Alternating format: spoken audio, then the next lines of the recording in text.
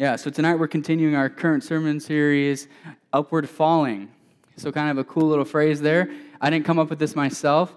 This was actually coined by Hillsong United. It's a worship band, and their song, Touch the Sky. So the song, Touch the Sky, is based off of the Beatitudes. So the Beatitudes are just the first 12 verses of the Sermon on the Mount. If you've ever heard of the Sermon on the Mount by Jesus, one of the most famous sermons ever preached in the history of mankind. And he starts it out with the Beatitudes. And the Beatitudes, so it actually means blessing. So Jesus says, if you live like this, if you live like the Beatitudes, then you'll be blessed. Hashtag blessed, right? Amen. But the thing is it ain't the hashtag blessed you think it is, all right? Like it ain't like, hey, I just got this awesome McChicken from McDonald's and a Coke, hashtag blessed. That's not what it is. I don't know if anyone does that. I mean, maybe just me. I like McDonald's. I'm not ashamed of it. Subway, if that's better for you, or Rancheros, whatever. But Jesus says, if you lay down your life for other people, if you put God and other people first, then hashtag blessed. He says, if you deny yourself, take up your cross and follow him, then hashtag blessed. That doesn't sound like American hashtag blessed, all right? So we're going to talk about the Beatitudes tonight. So last week we talked about the first verse and the third verse of the Beatitudes. Or Jesus said, blessed are those who are poor in spirit. Then he says, blessed are the meek. So we talked about how Jesus calls us to be poor in spirit, which just means to stand before God and say, I have nothing to offer you. I'm sinful. I've fallen short. There's nothing I can do to compare to your holiness. Please have mercy on me. That's what poor in spirit looks like. So if we think, hey, God, like, or that dude in heaven totally just owes me his love because I'm so amazing, that's not poor in spirit, all right? And then we talked about blessed are the meek. And the meek are those who don't push other people over, or the meek are those who count other people as more significant than themselves. Okay, so those were the two verses we talked about. Now tonight we're going to jump into another verse. But before we do that, let's read the Beatitudes straight through. It's Matthew 5, 1 through 12. We're going to do this every week of this series. It says, seeing the crowds, he went up on the mountain, so the Sermon on the Mount. And when he sat down, his disciples came to him, and he opened his mouth and taught them, saying, blessed are the poor in spirit, for theirs is the kingdom of heaven. Blessed are those who mourn, for they shall be comforted. Blessed are the meek, for they shall inherit the earth. Blessed are those who hunger and thirst for righteousness, for they shall be satisfied. Blessed are the merciful, for they shall receive mercy. Blessed are the pure in heart, for they shall see God. Blessed are the peacemakers, for they shall be called sons of God. Blessed are those who are persecuted for righteousness' sake, for theirs is the kingdom of heaven. Blessed are you when others revile you and persecute you and utter all kinds of evil against you falsely on my account. And rejoice and be glad, for your reward is great in heaven, for so they persecuted the prophets who were before you. That doesn't seem like hashtag blessed, right? All right, let's pray over this. Jesus, we love you so much. We thank you for tonight. We thank you for the just amazing worship. We thank you for our worship team. We thank you for everyone who's a part of this community. And God, we just pray tonight that there be something supernatural that happens over the next 20 to 30 minutes. God, I pray that this wouldn't just be lofty words of wisdom. It wouldn't just be a great teaching. But God, I pray that this would be a demonstration of your spirit and a demonstration of your power. God, we want to just meet with you tonight. We don't want to go through the motions. We want to meet with you. So God, I just invite you right now, Holy Spirit, to be in this room with us and to speak to our hearts. In Jesus' name, amen. All right, so I don't think many of you know this, but Derek, the guy who went before me, is my little brother.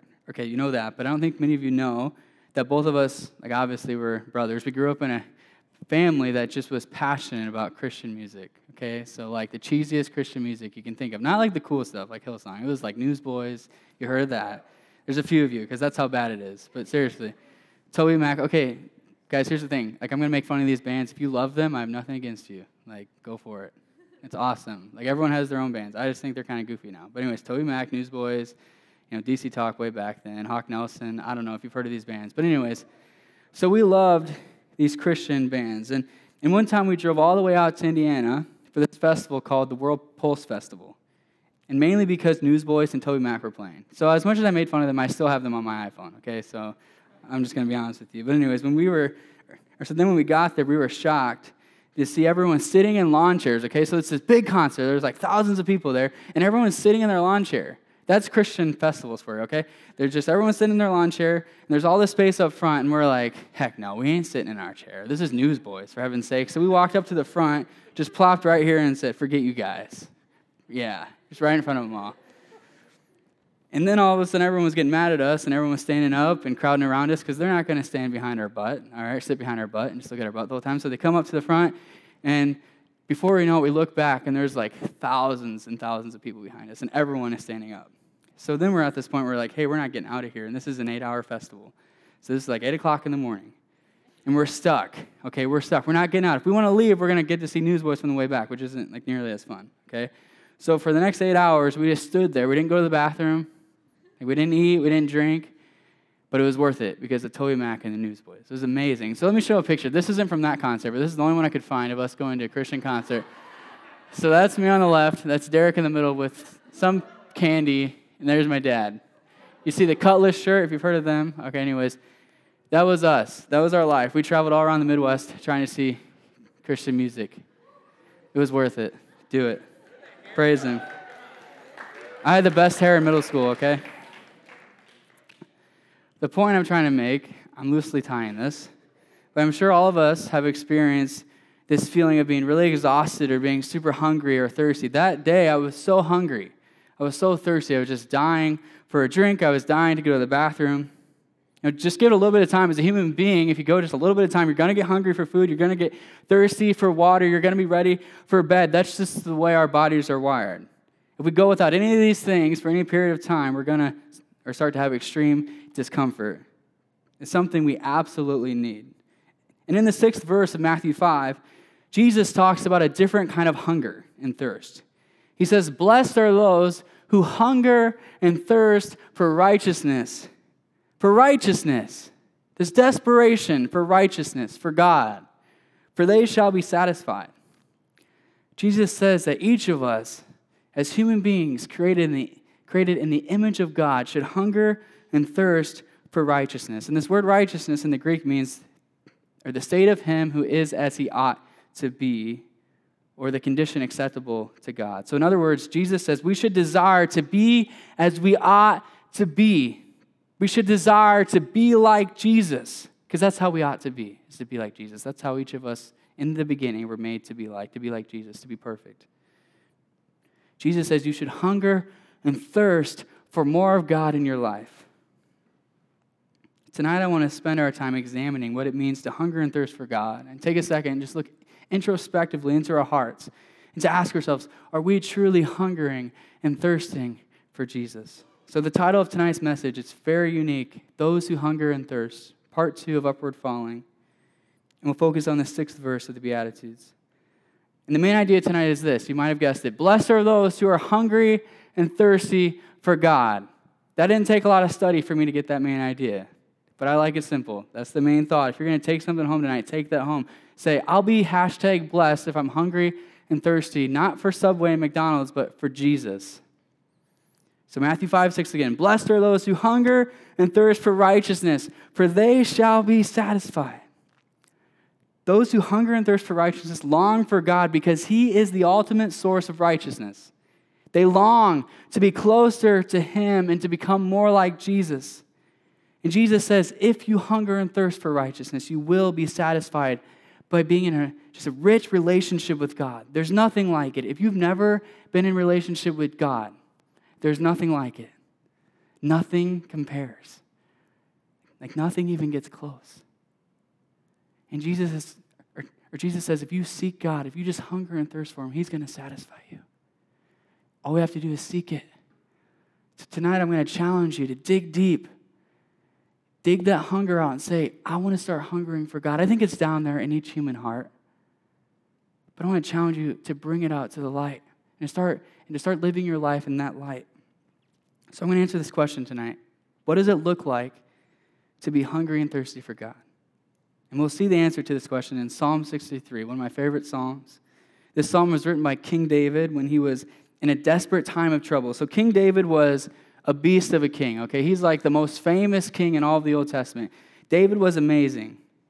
And most scholars think that at this time, King David was a refugee, okay? So get this. King David, at this time, or when Psalm 63 is written, his son or his son Absalom is trying to take over his kingdom. So David is on the run. David's in the wilderness as a refugee, running from his own son who's trying to murder him and trying to take his kingdom. This is the situation that David is in. And the way that David responds to this situation is powerful and shows us what it looks like to live a life that is hungry and thirsty for Jesus. So let's read the Psalm. Psalm 63, 1 through 8. It starts out, "O God, you are my God. Earnestly I seek you, and my soul thirsts for you, and my flesh faints for you, as in a dry and weary land where there is no water. So I have looked upon you in the sanctuary, beholding your power and glory, because your steadfast love is better than life, and my lips will praise you. So I will bless you as long as I live. In your name I will lift up my hands, and my soul will be satisfied as with rich and fat food, and my mouth will praise you with joyful lips. When I remember you upon my bed and meditate on you in the watches of the night, for you have been my help, and in the shadow of your wings I will sing for joy, and my soul clings to you, and your right hand upholds me." So again, what does it look like to be hungry and thirsty for God? The first thing that I get from this psalm, just looking right through, I'm just going to go verse by verse. The first thing is, if we hunger and thirst for God, we're going to seek and long for more of Him. That was pretty obvious. But in the first verse, we see that. So to be hungry and thirsty for God means that you seek and you long for more of Him in your life. He is your one desire. It's like "You are my fire," like my one desire. Is that Backstreet Boys? I don't know. But that's what you're singing to God. That was my favorite song. So go back to those times a little bit earlier, put Frosted Tips on my head, and I loved Backstreet Boys at that point. So what do you long for most in your life? Do you long for success? Do you long for popularity, for a great girlfriend? Or do you long for God the most? That's a good question to ask ourselves. For everyone in this room, guys, none of us are exempt from this question because we're all going to be tempted to get off of this. But tonight, God just wants to call us to long for Him first. David obviously longed for God in his life. He sought Him with everything he had. David was not a perfect person. Okay, there's a long story. I can't tell it all right now. But David helps a woman cheat on her husband, and then so he doesn't get caught, he goes and has her husband murdered. Okay, so a terrible person in that regard. Okay, terrible thing. David had some pretty big baggage, okay, some crazy baggage. So if you think that you're too messed up for God, think again. David was coined as a man who was after God's own heart, and he just helped a woman commit adultery and then killed her husband. But he was a man who was after God's heart because he asked for forgiveness, because he was poor in spirit, as we talked about earlier. But David was someone who truly longed for God. We see this in Psalm 63, 1. It says, "O God, my God, you are my God. I earnestly seek you. My soul thirsts for you. My flesh faints for you." And I love this right here. "As in a dry and weary land where there is no water." That's what he likens it to. So David was on the run from his son who wanted to kill him in the wilderness, and he likens this experience of being in a place without water, being in the wilderness, just desperate for a drink. He likens that to his desperation for God. David was as desperate for God as he was for a drink when he was literally starving to death. To David, life without God is like life without water. Just like water, you can't survive without just an intimate relationship with God. Do you have that longing in your heart tonight that David had? To have a relationship with God where you are so desperate for it that it's like you're in a dry and weary land where there is no water? Is that in your heart? Christians, is that in your heart? Be honest with yourself tonight. Are you desperate for God, or are you going through the motions? We got to ask ourselves that. So when I was in high school, I played football, partly because I enjoyed it and partly because I wanted to say that I played football when I was this age. Now it doesn't matter. No one gives a crap. But so every year we had 2-a-days. During the hottest week of the summer, the first week of August, and we'd wear full pads, and it'd be 95 degrees outside, and I was on the offensive line, and we'd run so many plays in a row. There was 2.5 hour practices, and I just remember there'd be my friends throwing up. I never threw up, so that's pretty cool. But anyways, my friends always threw up during practice, and I just remember those moments. I'm thinking, I can't go anymore. I'm so thirsty. What would I do for a drink right now? And then just at the right time, my jerk coach would finally blow the whistle and say, hey, go get a drink. And then when I get to that drinking fountain, and I would take that drink, it'd be like, oh, everything is all right again in my world. And then about 30 minutes later, it would happen again. But I got to ask myself, and you guys got to ask yourself, do you have that thirst for God like I had when I was just playing on the offensive line? It's 95 degrees out. I got full pads on. I'm thirsty as all get out. And I'm desperate for a drink. I'll do anything for a drink. There's people puking around me. Is that the kind of desperation that you have for God? We got to ask ourselves that question tonight. Guys, we need to catch this desperation for more of God in our lives. And we need to do whatever it takes to know Him and to satisfy this desire. Deep down, I believe that we all have this desperation, maybe in a really, really, really, really small way for some of us.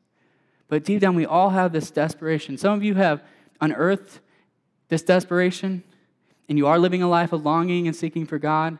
And some of you have ignored it, or you've satisfied it with lesser things. So instead of quenching your desire for God with water, instead you quench it with something from the world. Instead of running to the drinking fountain, you run to the pop machine and grab a Coke.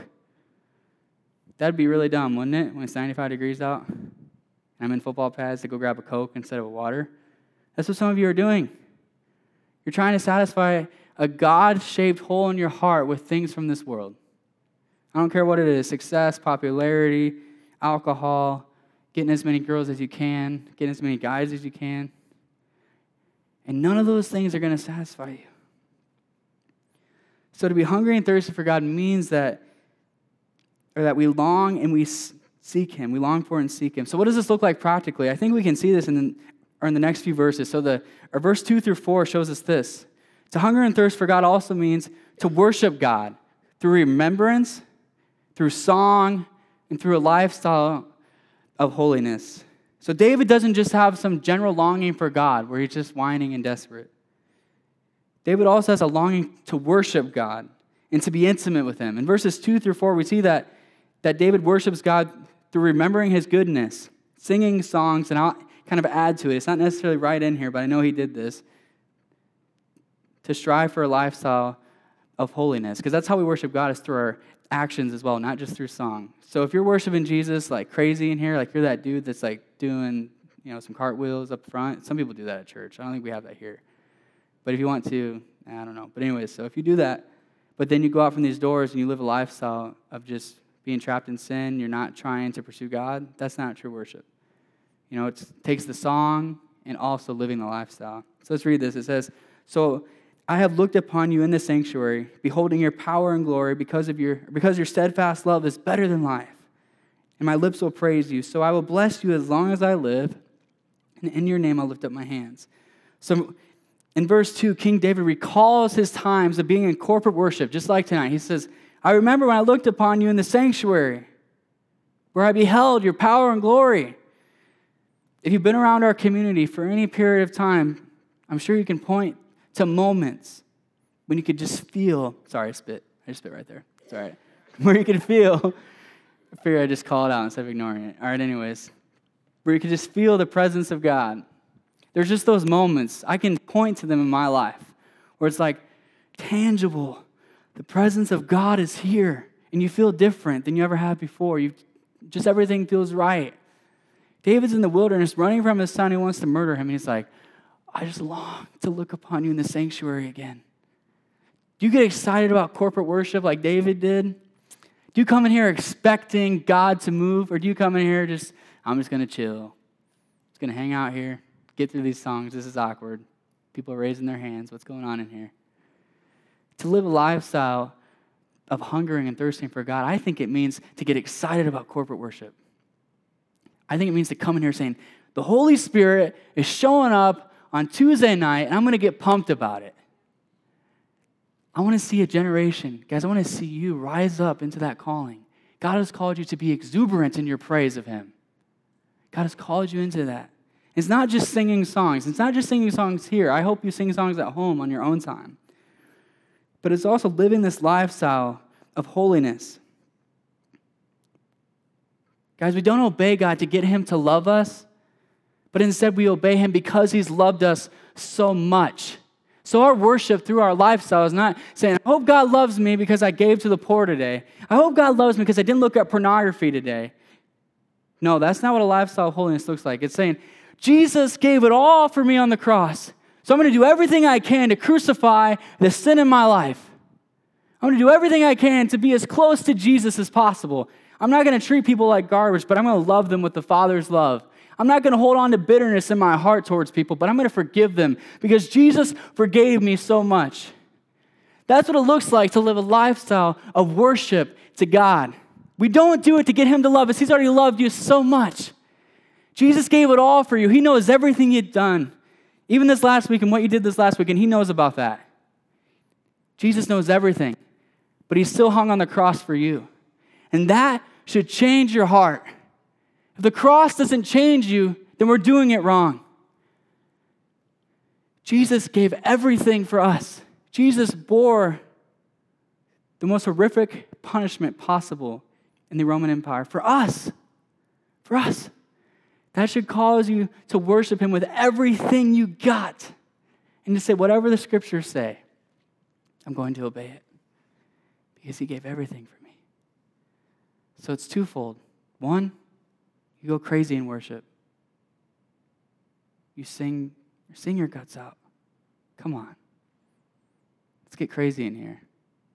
And two, you go crazy in holiness. Guys, holiness is the new cool thing, all right? I'm calling it right here.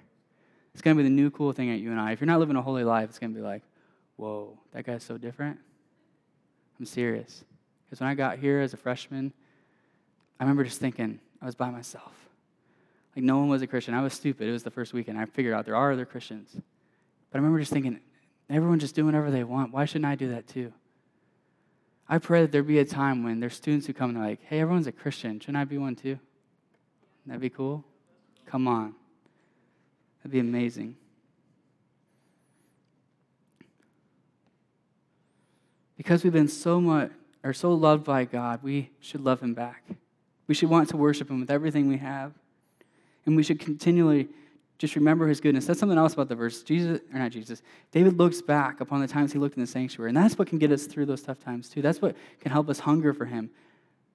Guys, keep those memories of God's presence where God showed up in your life. Keep those memories at the forefront. And when things are getting tough, just think about those times. Just like David did. He's in the wilderness. Things are really crappy at the time. He's looking back at those times where he beheld his power and glory.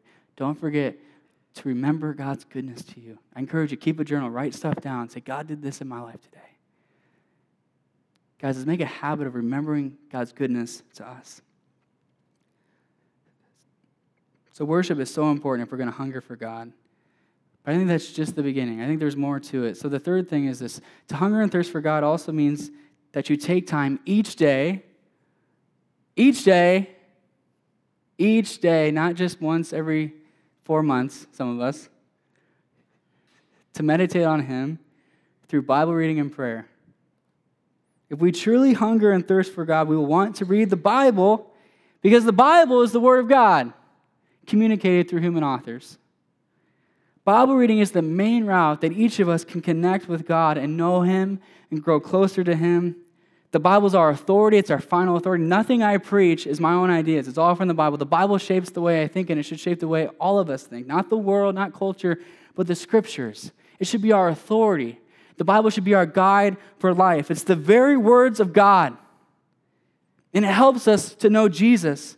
I pray that Chi Alpha would have a culture of just reading the Bible like crazy. We love the Scriptures. We love the Word of God. We love hearing his voice through the Scripture. Guys, if you're sitting around like saying, God, speak to me. Jesus, just speak to me. Just give me some thought in my head. I'm not hearing anything. But you don't read the Bible? It's kind of stupid. It says the Bible is the Word of God. So read it if you want to hear his voice. And I think God speaks to us also. But it's never going to contradict the Word of God. So I pray that this group would be a group who reads the Word of God. And David read the Word of God. See what he says in verse 5 and 6. He says, my soul will be satisfied as with fat and rich food, like Buffalo Wild Wings. Come on, somebody. And my mouth will praise you with joyful lips, like we talked about. When I remember you upon my bed, and I meditate on you in the watches of night. So he's not specifically talking about scripture reading here, but he's talking about just meditating on him in the watches of night. King David says that when he remembers God and meditates on him, he's as satisfied as he is after a delicious meal. When we read God's word, we should be as pumped as we are for that steak from Texas Roadhouse. And dang, those are good. But David says you should be as satisfied and excited as you are when you have a great meal. Is that how you feel when you read the word of God? Some of you might not, and that's okay. That's how it started for me. Like when I first started reading the Bible, like Genesis 1 or whatever, I was like, what is going on? This is not fun. This is boring. But as you keep reading it and you start to understand it, there's going to be, guys, I'm telling you, if you stick to it, there will be a time, I promise, if you stick to it, there'll be a time when you go away from the Bible and you're like, that was good. Come on. There'll be a time, I promise. But we have to keep reading it. We have to be disciplined. The Bible needs to be the center of our lives and our guide, and we need to meditate on it daily. So let me ask you this. It's another challenging question. What do you meditate on most in life? Is it Netflix or is it the Word of God? Do you spend more time watching Netflix than reading the Word of God? Conviction bomb just exploded in here. Do you read the Bible more or scroll your news feed on Facebook? I'm guilty of that one. I don't know what it is about the news feed. There's nothing good on there. But it's like, just going all day. I'm like, what am I doing? I haven't liked anything in like 2 hours. There's nothing good. It's another meme. Actually, the NFL memes are pretty funny if you follow that. But these are important questions. If you're a Christian, God's word needs to be the authority in your life. It needs to be the greatest influencer. Because all day long, we're just inputting stuff into our lives and our hearts, and the Bible needs to be at the center. That needs to be the thing that's being inputted into our hearts the most. We need to allow God's word to have the final say in our lives. As culture seeks to indoctrinate us, we must cling to the word of God. If Jesus rose from the dead, which I believe he did, and we can have a conversation about historically why that's true, and no one can really argue against it in a little bit, not tonight. But if Jesus really rose from the dead, then we should take his words pretty seriously. If a dude rose from the dead and said, I'm God, I'm going to listen to what he says about how to live my life. Because my way doesn't work very well, but dude who rose from the dead, yeah, that works. I'm sure it works. I'm just going to call Jesus dude one more time. Dude. All right. So when I first started dating Emily, I'd post all these Facebook posts about her. So excited, okay? Just like I talked about earlier. Like when you're in love with someone, like you should be with God if you know what he did for you on the cross, then you want to tell people about it. Like you want to get excited, you want to worship. And that's the way I was with Emily. It was so bad. Time hop is just terrible to me. Every morning. So I did that, and I also spent a ton of time with her because I wanted to get to know her. All I wanted to do after my classes, like I swear all my classes were in this building, and I lived in Panther Village, so it was like the long walk with the snow hitting your face. All I wanted to do was get back and talk to Emily and get to know her because I wanted to know more about her. I wanted to know her story. I wanted to know her greatest fears and her greatest victories in life. I just wanted to be with her. If we truly love Jesus, then we should want to be with him each and every day. Just like I wanted to get back to my dorm, snow's in my face, I'm just trudging through, trying to take a shortcut.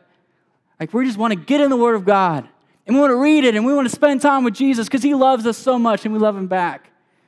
That's what God is calling us into, and I'm telling you, if you start making the Bible the center of your life, there's going to be some things that start to come together. You're like, wow. Like I was so confused, I didn't know what to do in that situation, and then God took care of it.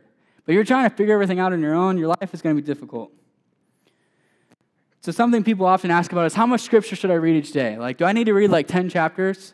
That'd be cool if you can joyfully sustain that. So that's the key thing. If you can joyfully sustain it, read as much as you want. But if you're just starting out, I'd encourage you to just read a chapter a day. Just do one chapter. Don't make it crazy if you're like, I got to read 10 chapters a day. Like you're going to do it one day, probably only do about half, and then you're not going to do it again. So read one chapter a day, and if you need to know where to start in the Gospel of John, or any of the Gospels, really any of the New Testament, besides Revelation. Okay, some of you grew up in church, and they talk about like Left Behind, that kind of stuff, and you're like, I got to read Revelation, because I got to know, when am I zapping up to heaven? please don't go there first. Because you're not going to understand it. I'm still having a tough time understanding it, to be honest with you. So start in the other books of the New Testament. You could really start anywhere. Don't be that crazy kid who just wants to read about Left Behind, all right? So for King David, hungering and thirsting for God meant that he sought him, he longed for him, he worshiped him, and he meditated on him through scripture reading and prayer. And then in these last two verses, it all kind of comes together in a really powerful way. So if we're going to live a life of hunger and thirst for God, then you have to. This is the last thing. You need to get this. Guys, you have to know that God is for you. God is for you. God is for you. Some of you need to hear that. God doesn't want you to fail. God is for you, and He is your source of life. Wow, the Spirit right there. If we're going to live a life of hunger for God, then we have to know that God is for us. We have to know that God is our source. God is what's going to hold us up. God is what's going to sustain us. He is the one who will hold us together. When push comes to shove, God will hold you together. Jesus is your reason for living. So verse 7 and 8, let's read it. It says, "For you have been my help, and in the shadow of your wings I will sing for joy. And my soul clings to you, and your right hand upholds me." David knew that God would fight for him. David knew that God was his help. God would get him through the tough situations. And he found security, not in other things, not in his, David was a legit dude. Could get any lady he wanted, was an amazing king. David didn't find his significance or security in that, but he found his significance and security in God. When it came down to it, the one thing that defined David's life over anything else was not that he was great and an amazing king. It's not what the world thought of him, but it was that God was his father. Get that? God's your father if you're a Christian. He's also your king. So he's not just your sugar daddy, hey, give me some gifts. He's also your king. He's your authority. He's also your friend. He's your father, king, and friend. I'm sure there's other things, but those are the three things I think David really knew. David grasped that. David understood that. David knew that God was for him. So Romans 8:31 says this, and this is powerful, guys. "What then shall we say to these things? If God is for us, then who can be against us?" We have to be a people who are secure in the fact that God is for us, that God loves us, that He's our protector, our defender, our sustainer. And when we know this, we'll run after and cling to Him both in good and bad times. When we get that God is for us, then when we're struggling, we're not going to run from Him because God doesn't want you to fail. God doesn't want you to sit in your sin and give into it. No, God is for you. God wants you to succeed. So run to Him. That's how David was able to cling to Him. Because David knew God is for me. Even when I screw up, God is for me. God loves me. If you're a follower of Jesus, God calls you son or daughter. So we have to find our security in the fact that God views us this way as a child. When you become a Christian, the Bible says that you're adopted by God and you're a fellow son or daughter with Jesus. John 1:12 says this. It says, "But to all who did receive Him and all who believed in His name," talking about Jesus, "He gave the right to become children of God." To be adopted or to become a child of God means that God loves us as if we had lived the life that Jesus lived. God looks at us and sees Jesus. He doesn't see us. He doesn't see our sin. He sees the perfect life of Jesus. Because Jesus took our place on the cross, then when God looks at us, He sees Jesus. Because Jesus paid for our penalty. And His righteousness covers us. So when God looks at us, He's not seeing the struggle that you're in, but He's seeing Jesus. And He loves you just as much as He loves Jesus. That's amazing. It says you're a co-heir with Christ. A co-heir with Christ. That is crazy. A co-heir, like you and Jesus, both an heir with God. That's pretty weird. It's pretty cool. Get excited about that. Come on, we're all just sitting here like, a co-heir with Christ. It's like you're a prince in God's kingdom alongside Jesus. That's amazing. That is off the charts. Thank you. We have to be grounded and secure in this reality that God sees us as sons and daughters. And this is assuming you're a Christian. If you're not a Christian, the reality is God does not see you as a son or daughter. If you're not truly following Jesus, he doesn't see you that way. He just doesn't. It says that you're adopted, like after you put your faith in him. So if you're not a follower of Jesus tonight, all you have to do is put your faith in Jesus, and you'll be a son or daughter of God. That's pretty amazing. And Jesus takes all your filthy rags, all your dirt, all your crap, and he gives you his righteousness. That is amazing. All you have to do is say, I'm in. I love you. I'll follow you. And Jesus gives us his righteousness. And God calls you a son or daughter. And some of you need that tonight. You need God to call you son or daughter because you've been trying to perform for him or you've been running from him for so long. But he just wants you to be his child. God is calling us to be a people who finds its significance and meaning in Jesus alone. We don't find our significance in how successful we are, not in our ability to have a boyfriend or girlfriend, not in how talented we are. In Christ alone, our hope is found. That's what I want the cry of our group to be. In Christ alone, my hope is found. If we're going to live a life of hungering after God, then we need to learn, like David knew, to rest in the shadow of God's wings and to be secure in the fact that God truly loves you. He's for you. He calls you a son or daughter. God loves you as if, so some of you might not have had good parents, so it's hard for you to understand this, but think of the best parent you know. God loves you like that parent, or parent loves his child or her child. Times that by like 1 billion plus 1 times 1 billion more, times another billion or a trillion. That's how much God loves you. Think about that. That's amazing. There's nothing that can separate you from love like that. That's how much God loves you. I pray that we would get that tonight. The worship team could come up. We're going to close here in a few minutes. So if you're going to hunger after God, let me say it again. If you're going to hunger after God, if you're going to do the things I talked about, seeking and longing after him, just worshiping him with your lifestyle and in song and also reading the Bible and praying, if you're going to do those things, then you have to know, you have to know your identity in Christ. You have to know that God sees you as a son or daughter. He doesn't look at your filthy rags. And I know some of you tonight, you walked in with guilt. That's the reality. I know it because I'm a human being too. I have guilt. You walked in with guilt tonight and you're thinking, could God really use me? Could God really forgive me? Could God really love me? I'm telling you tonight that because of what Jesus did on the cross, he gave it all on the cross, God can look at you and see righteousness. All you have to do is put your faith in him. And if you're struggling in sin, you have to repent too. You don't just say, hey, I'm going to keep living this way. So tonight, God is calling us into this. Twofold. 1, to put our faith in him or to get right with him. And then 2, to hunger after him. Because when you know your identity in Christ, there's nothing that's going to stop you from hungering for him. That's what God's calling you into tonight. There's no one who's excluded. Some of you are counting yourselves out right now. You're like, not me. No, you too. God is calling all of us into this tonight. And when there's a generation or a group of students on a campus who start to hunger after God with everything they have, things are going to change on this campus. Believe it. But it's going to take a group who knows its identity in Christ and a group who goes all in, holding nothing back. That can be us. It can be us. It can be you. It can be you. I don't care how timid you are. I don't care what your story is. It can be you. So once again, what does it look like? Well, the main idea is, blessed are those who are hungry and thirsty for God.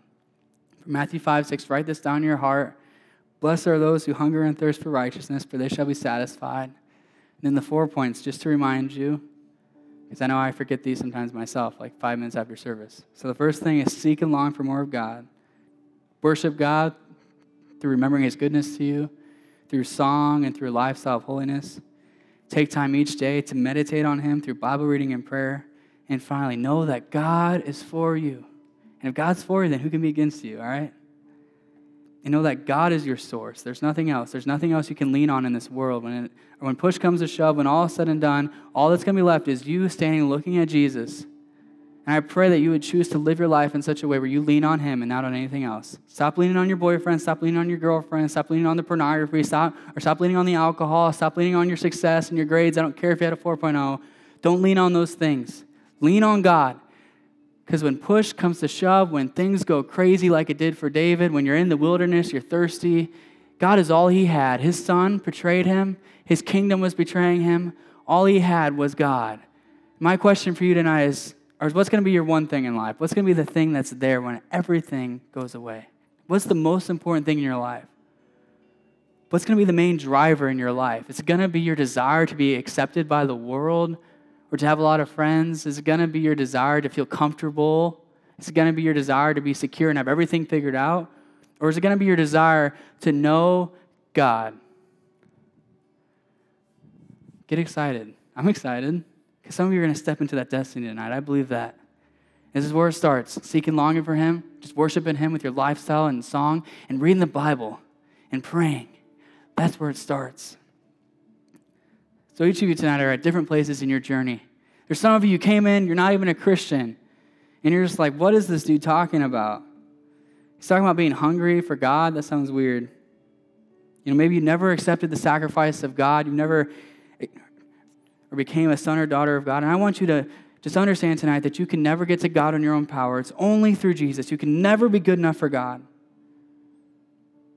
There's only one who can get you to God, and it's Jesus, through His perfect life and His sacrifice on the cross and His resurrection from the grave. And there's others in this room. You've already accepted Jesus, and you have a relationship with Him, but if you're honest, you haven't been hungering after God. You've been just being lazy. You haven't been seeking Him. You haven't been going after Him. You don't worship God really in song. Like you sing along, but you don't really sing like from your heart. You don't really worship Him with your lifestyle. You got a ton of junk in your life. God doesn't have your affection. Like you don't really read your Bible, and you hardly ever pray besides when things get tough. You don't find your security in the fact that you're a son or daughter of God. Like you lean on other things like I talked about. You lean on other things. There's other things that are the main thing in your life. Some of you, your boyfriend or girlfriend is the main thing in your life. I'm telling you, you got to crush that idol tonight.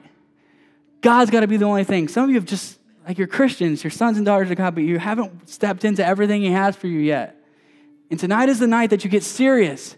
Tonight is the night that you say, hey, I'm holding nothing back. I'm all in for Him. Because you're never going to be satisfied. You're going to keep drinking Coke when you need water. You're never going to be satisfied until you start hungering and thirsting after God and drinking from His well. Because you're never going to be satisfied. And finally, there's those of you who you hunger and thirst after God. You're a Christian. You go after Him, but you're tired. So I want to tell you this. Never forget that it's not by your own doing that you stand before God. Varsity Christians in here, you need to hear this. It's not by your own doing. It's not by anything you've ever done or ever will do. But it's by the perfect sacrifice of Jesus and the fact that God calls you son or God calls you daughter. Nothing else. Nothing else is going to get you to heaven. Nothing else is going to get you to God. So stop trying to earn your salvation again.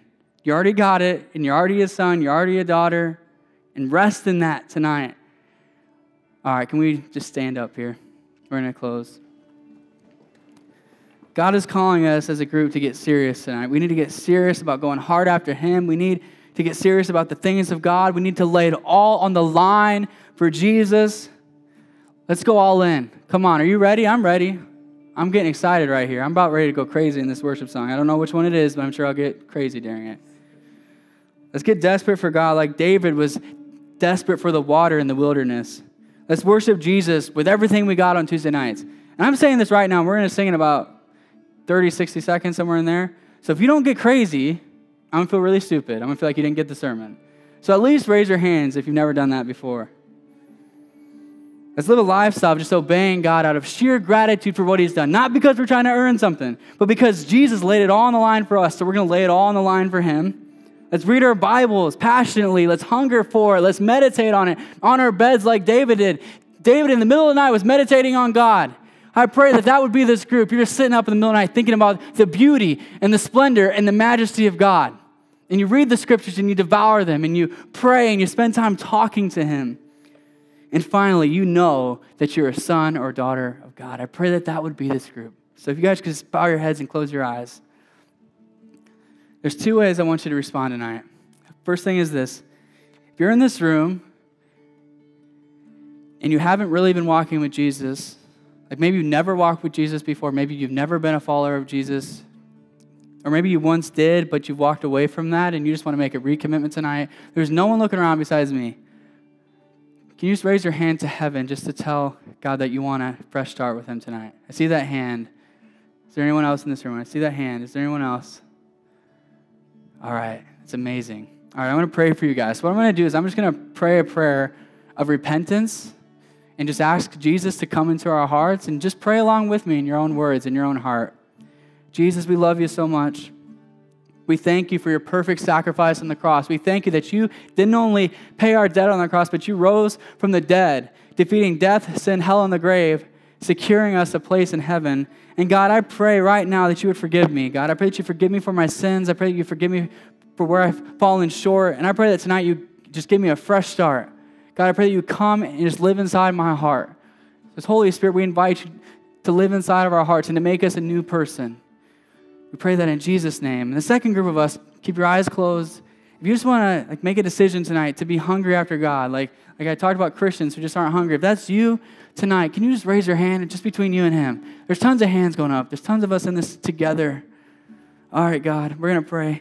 Jesus, I pray that you would just birth a supernatural hunger in our hearts tonight. I pray that we'd be so desperate for more of you, just like David was in the wilderness. God, I pray that we'd be desperate.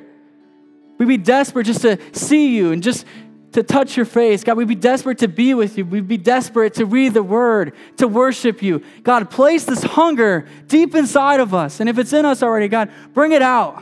And I pray that a generation of men and women would just rise up from this group who kick back the gates of hell and tell their friends about Jesus. Thank you, Lord. It's all in your name. Amen.